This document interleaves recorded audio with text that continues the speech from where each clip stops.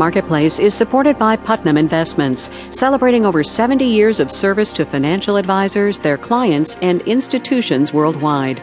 Putnam Investments, a world of investing.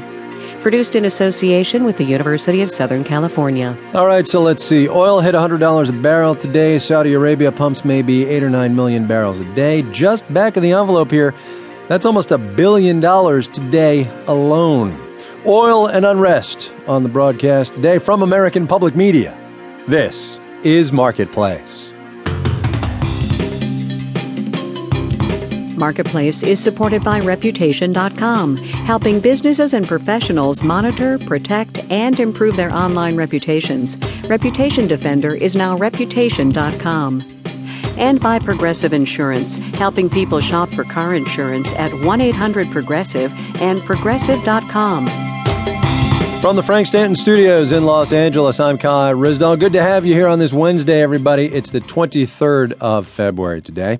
And it's not like the Saudis are getting $100 for every single barrel of oil that they pull out of the ground. But the larger point does apply. World markets really began to pay attention to protests in the Middle East yesterday, when Libya's relatively modest oil production was at issue. So the news today that Saudi Arabia is promising billions of dollars in wage increases and other benefits to its workers has turned some attention to the world's biggest crude producer and whether protests could happen there. To talk about all this, we've called Amy Myers-Jaffe. She runs the Energy Research Program at the Baker Institute at Rice University. Amy, welcome to the program. Thank you. So when you say oil-rich country, right, when that phrase rolls off analysts' tongues, Saudi Arabia is it, right, as opposed to, say, Libya, which has some oil but is not oil-rich by any sense of the word. Well, Libya's pretty oil-rich only because they have a small population. So maybe there are a lot of poverty in Libya, but that has to do with how the government chooses to distribute or not distribute the oil wealth. In Saudi Arabia, we're talking about maybe 9 million barrels a day of oil, and they have about 24 million people. So their budget is much higher. But they do have a tremendous amount of, in times like these when the oil price is high, there is a tremendous amount of surplus money. Where does Saudi Arabia put all its oil money? I mean, what do they do with it? One of the things King Abdullah has done, which is very important, is to try to invest a lot more resources in higher education so that people will come out with a broader skill set and they will be long-term able to really diversify their economy. The problem is a university is only as good as your K through 12 education system. And so some of the things they've used to spend the money on recently have been a little bit cart before the horse. There are probably a lot of things that need to be done in terms of infrastructure, in terms of younger education in science.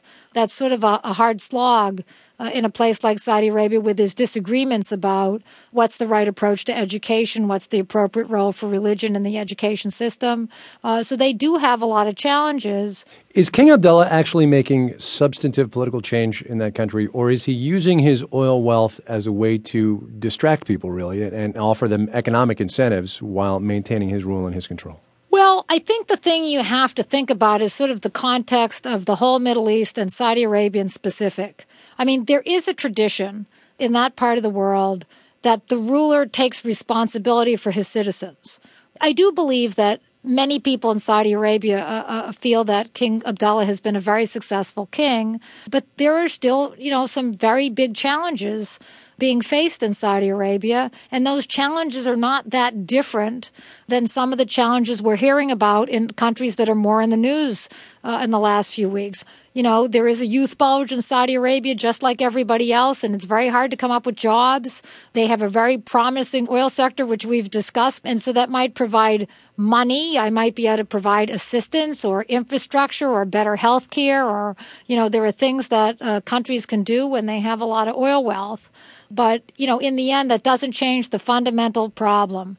And so I think King Abdullah correctly acknowledges that money needs to go into the educational system. But after those people get out of the educational system,